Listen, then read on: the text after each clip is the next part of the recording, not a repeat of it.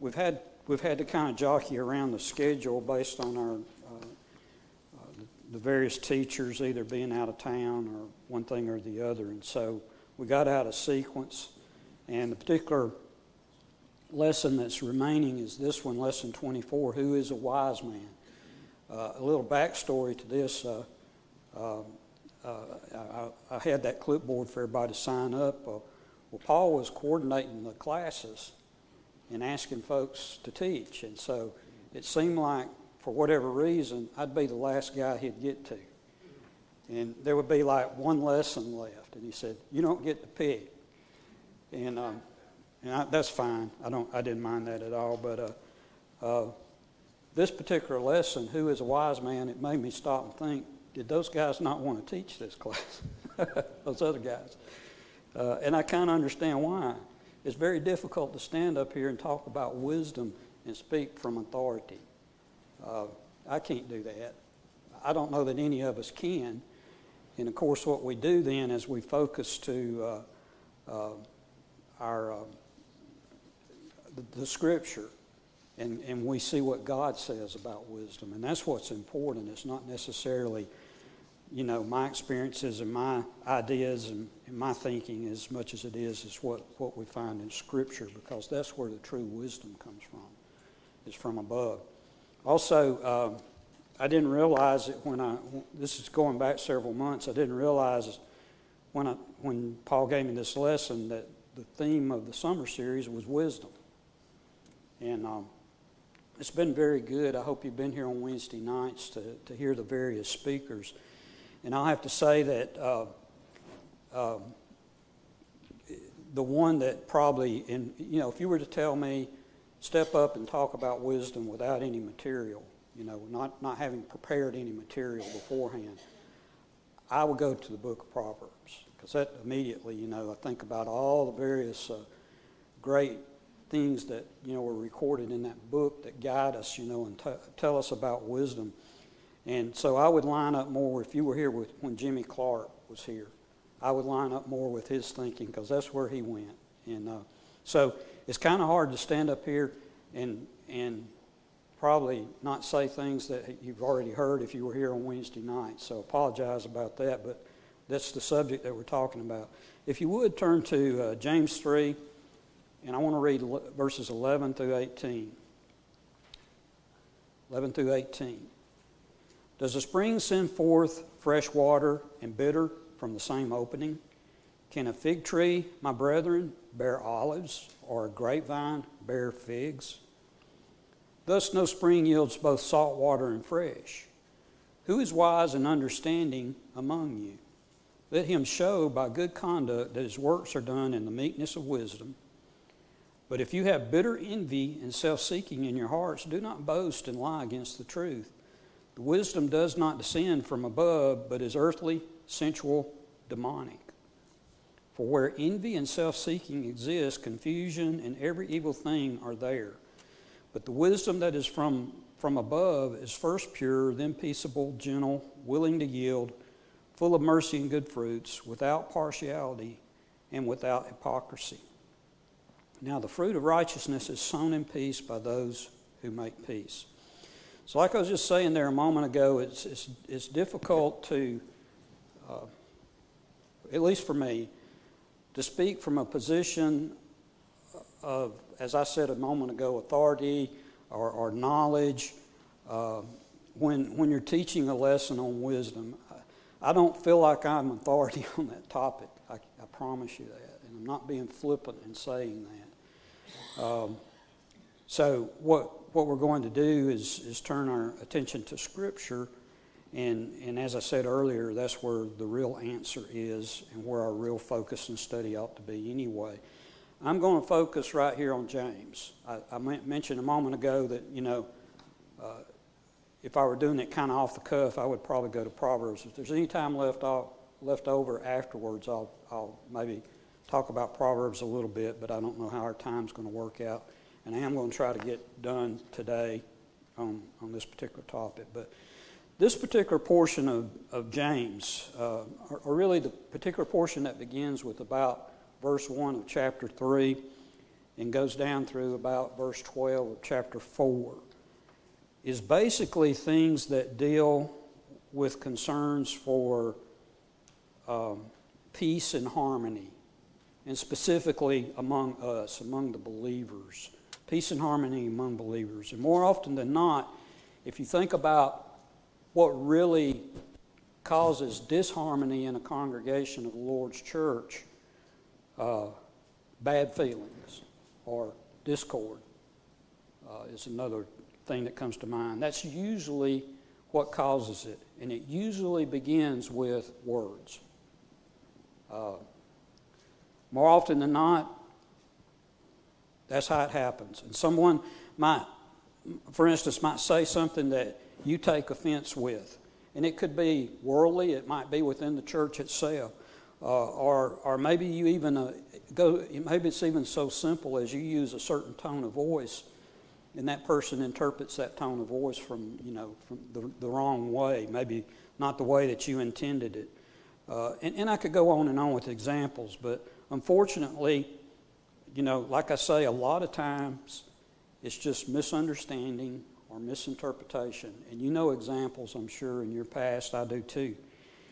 So James begins this section right here with warnings about the use of the tongue. And then he kind of proceeds from there and talks about the fruits of wisdom. And he's rebuking his readers for allowing these kinds of things, allowing disputes and quarrels and conflicts, and even goes so far as to say that makes a lie out of their profession of faith. And so what's the solution to that? The solution to that is wisdom and humility and repentance. So when Christians, if we go on the other side of the thought, when Christians teach Christ with their words and then model Christ through their lives, with example, with godly living, with the way they speak, then what does the world see? The world sees the kingdom of heaven through you as an individual. And if on the other side of that, if you don't do that, then the church becomes a subject of ridicule. So it's either one or the other, truthfully. And if if most church divisions and most dissensions among believers really aren't doctrinal differences, they're the result of strong, self-willed individuals who sometimes act very foolishly. Some people get angry and amongst their brothers and sisters, and they show that anger through their words and through the tone that they use. Some people act very arrogantly towards other fellow Christians, and consequently will say hurt those other Christians. They hurt their feelings and cause those bad feelings. And some people think they have all the answers, and consequently they don't respect the ideas and the opinions of some others. And usually those people I'm speaking of right there, what they really want is to control everything. I've been around a couple of Christians like that made the congregation quite difficult. The consequence of all that, and we could use other examples, is they just tear down the Lord's house around their own foolish heads and their feelings and their opinions. So Christians need to profess their faith. They need the wisdom to take their faith and put it out there and put it in practice and let it be seen. And no amount of doctrinal correctness can compensate for what James, using James's words, he calls it jealousy and selfish ambition. And that's kind of another way of saying some of the things I've said here this morning. So we start out reading at verse 11, and verses 11 and 12 talk about consistency. Consistency. And if you want to look at what the pattern of the book of James is, that's really what that is all about. That's what James writes about, is being consistent. He lays out his concerns real early, and then then he kind of returns to develop them as he goes on through the letter. He makes a statement in verse 5 that relates to kind of the title of this morning's lesson. That's chapter 1, verse 5. He touched on wisdom back there. He said, if any of you lacks wisdom, and then he wrote, let him ask of God. Now, I'll make a sidebar comment to that. Every time I read that verse or think about that verse, I always think of something that I always like to say. And that is, if you pray for wisdom, and I'm hoping each of us have done that, you better be ready for the answer. Because the answer is probably not going to be what you think. It's not going to be like flipping a light switch. You went to bed one night, woke up, you had wisdom. You're going to be taught wisdom. And if, for instance, you're asking for wisdom, if you're asking for humility, you better be prepared for the lesson you might get taught, with humility. But it's kind of hard to decide, looking at this passage out of James, if this is kind of the point where he starts discussing wisdom, or is it the point where he stops discussing the tongue? It's kind of like there's really no transition there. It's kind of a smooth change, transitions into the next. But this is very clear to me, and I hope it is to you, and that is the judicious use of words is not disconnected from wisdom. You can't disconnect that from wisdom. And I saw something, I assume most everybody in here, they get on the internet, you may use Facebook, and you see lots of stuff pop up, people will put stuff up. I don't remember who put this up, but I made a screenshot of it because I thought it was real good. And it really didn't, I guess I just think it falls in line with kind of my line of thought anyway. It said this was on Facebook. It said, the church doesn't need more people who think they're leaders. It needs more people who know they're servants. I've been going through some training at my work on leadership. And I've been through numerous leadership training sessions in my work with different companies and all.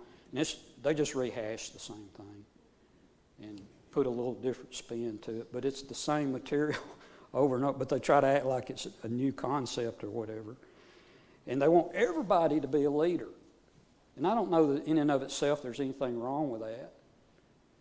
I'm not trying to suggest there is. But I thought there was a lot of wisdom in what I just said to you that I saw out on Facebook. That we can't all lead, but we can do certain things. And certainly we can all be servants. And so I think there's a lot of wisdom to that. Did you notice if you've read James, if you back up one verse in verse 10, James is using a metaphor for the tongue, and he kind of changes that metaphor though in verse 10 from being about the tongue to the mouth, from the tongue to the mouth. And so you kind of stop and think, well, isn't that the same thing? And I would suggest maybe not. Maybe it's time for his readers to consider what's flowing out of their mouth.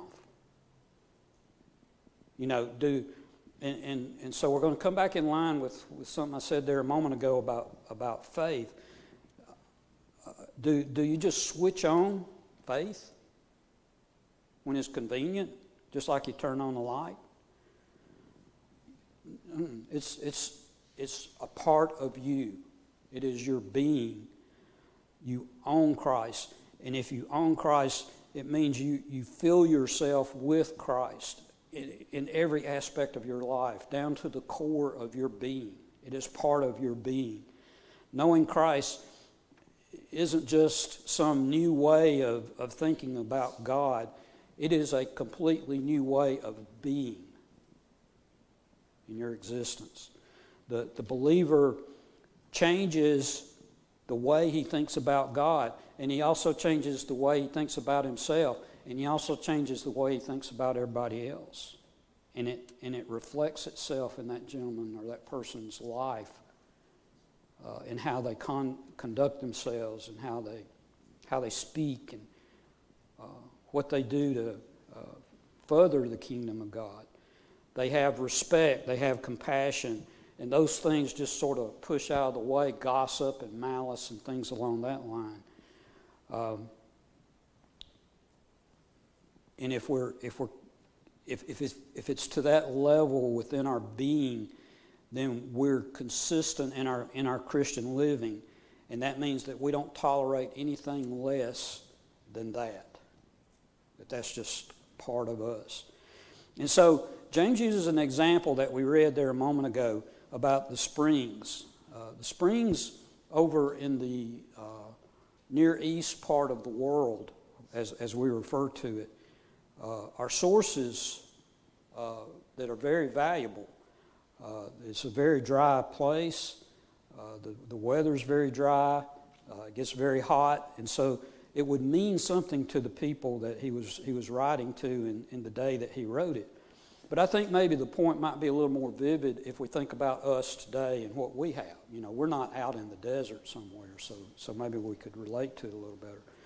So you have a faucet in your house or wherever you live in your apartment, and it provides water to you from some municipality, probably from a town or a county or whatever, and you trust that water. It's been treated. It has some chemicals in it to make it better. It's very pure, if you will. But what if you were to open that faucet up and it spits out a mix of fresh water that's very clear and nice and sewer water, that's gungy looking and dark and whatever? Would you want to drink that? Would you want to wash in that? If it has sewer water mixed in with pure water, it's just not fit to drink. It can't be pure and have that filthy water in it. And that's the point that James is making. When a mouth spews forth things like bitterness and gossip, no set of wholesome words that follow that are going to fix that. The problem is not in that person's word, but rather in their heart. That's what's flowing out of their mouth is what's in their heart.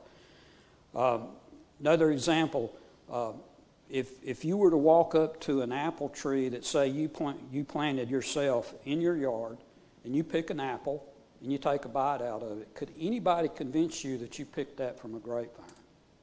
Absolutely not. That'd be ridiculous, wouldn't it? The fruit of a Christian's mouth establishes or testify to what he has become within his inner self, within his being. In Matthew 12:34, Jesus said himself, "For out of the abundance of the heart, the mouth speaks." What flows out of the mouth. So there's a transformation when you become a child of God, when you become a Christian. But if without that transformation, there is no Christianity. You can claim to be a fig tree forever, but if that fig tree produces olives, it's not a fig tree. It's an olive tree. It is what it is. Verses 13 through 16 speak of the heavenly versus earthly wisdom. Two different kinds of wisdom. And James immediately gets to the point. He's using these examples out of nature. Really, figs and olives are not his concern, but rather what he does is he demands that Christians behave themselves properly. He says the gentleness of wisdom is the fruit Christ wants his people to produce. The gentleness of wisdom. It will never be the fruit. if the tree it's coming from is one that is bitter, that's jealous, completely consumed with self-interest, arrogant, that tree can't produce the right fruit. Again, quoting Jesus in Matthew 7:16, you will know them by their fruits. There's a gentleman over in North Georgia, Ernie Fletcher, Brother Ernie Fletcher. He's passed away now some years ago. He was a minister at one of the congregations we attended for a while. And back when I was quite younger, living at home still, my dad was a minister, and we would go to gospel meetings around in different parts. And Brother Fletcher held a meeting close to where we lived at the time. Later on, he was a minister at the church we attended. But he said in a meeting one time, he was talking about how he would discuss doctrinal issues with denominational folks, that were not members of the church, members of other religions and so forth, and how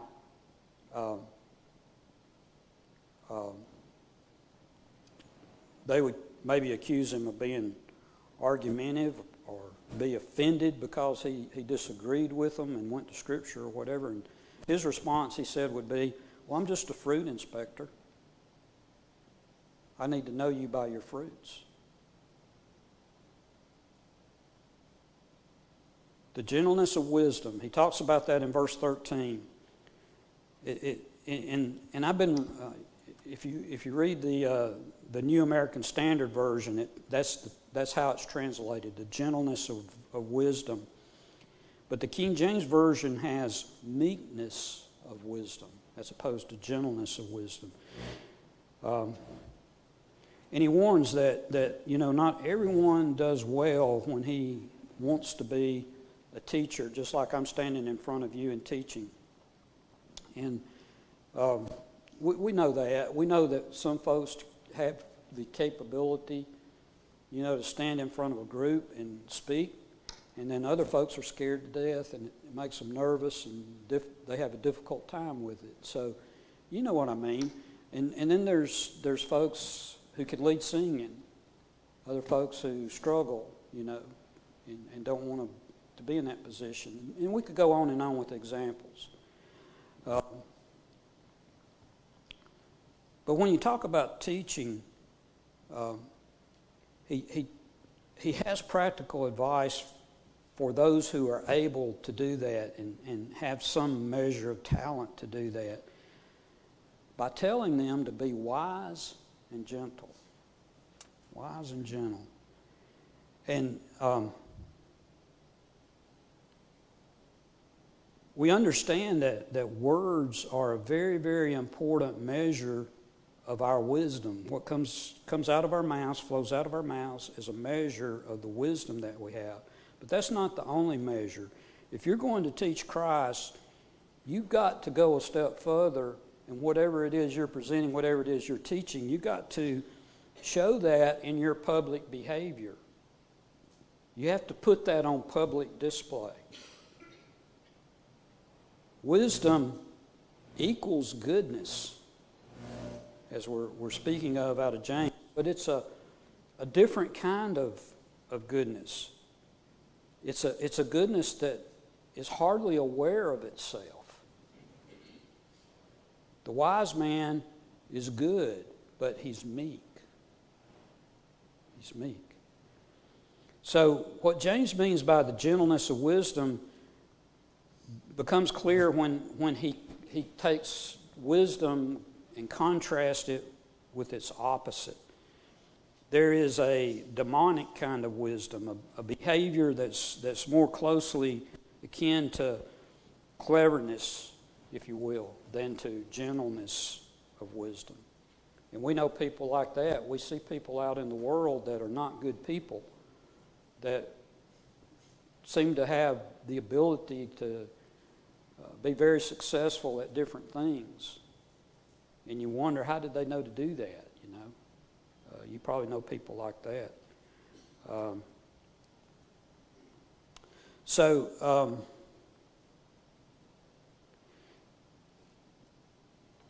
back to the example that James used about the spring putting forth bitter and sweet water. That kind of lingers in this thought that I'm talking about. Jealousy and selfish mock wisdom that comes from above.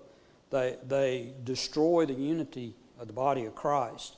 And anyone who claims to be wise while at the same time seeking glory, seeking attention, making sure everybody knows that they're wise, is kind of a liar. He lies against the truth in that he refuses to acknowledge his own sins and to change his ways. And so James kind of appeals to us as his readers, all of us who share that, who are his shared leaders. And he appeals to our experiences. He just says, look around. Just take a look. And we've done that, I know. The source of every type of evil is found really in self-seeking, selfish ambition, where one person sets their own personal ideas and claims above everything else and everybody else. And the outcome for that person will be instability. There's no wisdom from above in that sort of thing. The wisdom from above is meek. Arrogance and jealousy just result in all kinds of evil. And demonic wisdom, like we're speaking to, as James talks about, destroys the harmony of God's people. It consequently results in discord and strife and that sort of thing. So in verses 17 through 18, as we read earlier, James talks about traits of true wisdom. Traits of true wisdom. And by the way, this thought just came to mind. I meant to say this right out of the gate. I'm really not following the book. There's some stuff there.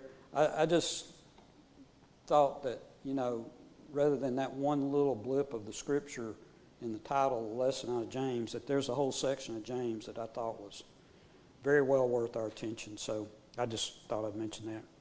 Wisdom from God produces peace, and it produces good among us, among the brothers and sisters in Christ. And thoughts and words and behavior that result in strife are not from above. They're not from God.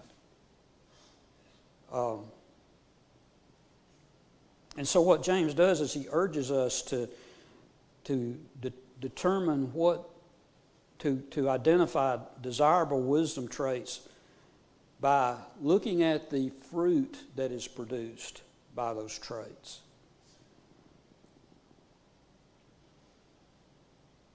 If there's discord, then what we need to do is back up, take some steps back, and re-examine for ourselves the nature of wisdom that's guiding that.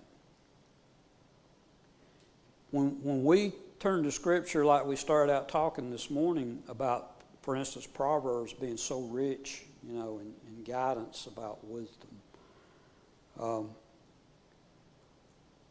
When we turn to that wisdom is from above, and it flows from the kind of conduct that James lists there in those verses that we read. He has a series of 7 descriptive terms that relate to or are a part of wisdom or being wise.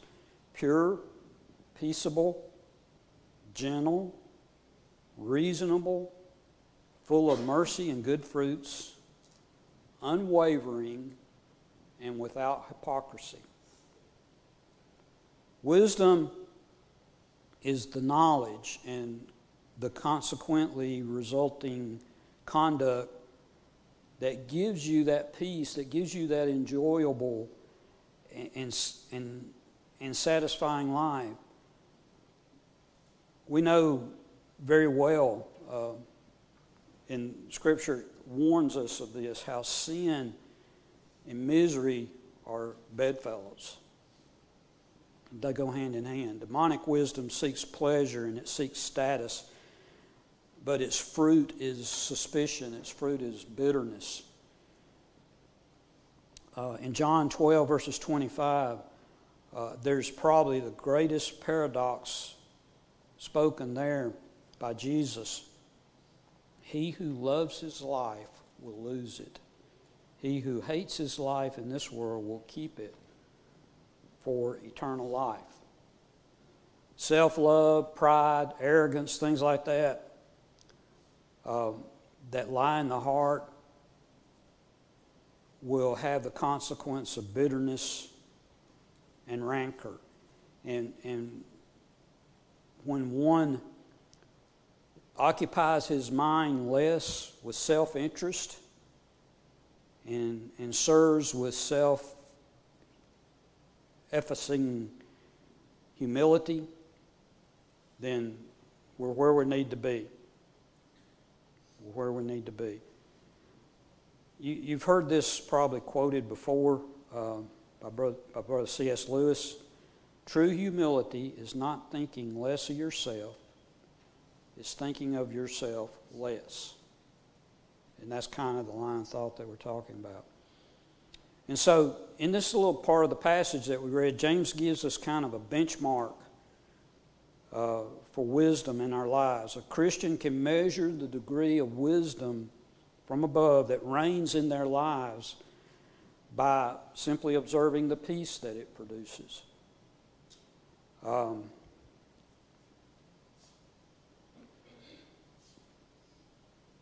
Christ, those of us who are in Christ, we kind of live in a perplexing and frustrating world in which we have to give and take with other people. And so we talked about, the clever wisdom of the world. Strife is the result of that. Peace on the other hand, is the outcome of divine wisdom. Even in the use of the word fruit that we've used, the product of wisdom is close to the fruit of the Spirit that Paul talked about in Galatians chapter 5. James really makes no mention of the work of the Holy Spirit in our lives, the believers, but it does work in that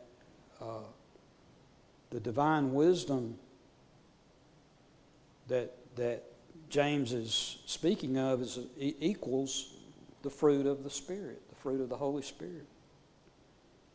The wisdom from above that he speaks of in verse 17 may be just simply another way of referring to the Holy Spirit from above. And when we turn our minds and hearts to the Scripture and we study it and learn it and apply it, then the Holy Spirit is guiding us through the Word.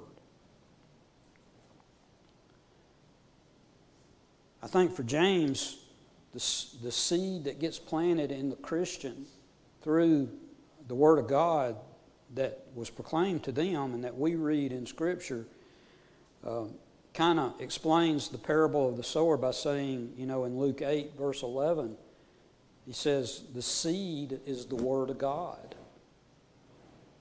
So in another sense, the seed was the wisdom from above. And yet in another, it was the power of the Holy Spirit that was in them that we are taught through the Word of God. The seed that we're speaking of, the fruit of that seed, produces righteousness.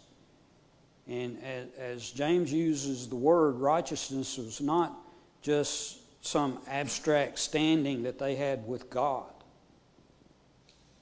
Righteousness was peace.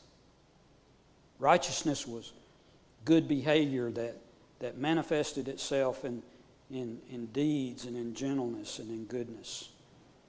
So, just to kind of sum up some things here, we're close to being out of time this morning.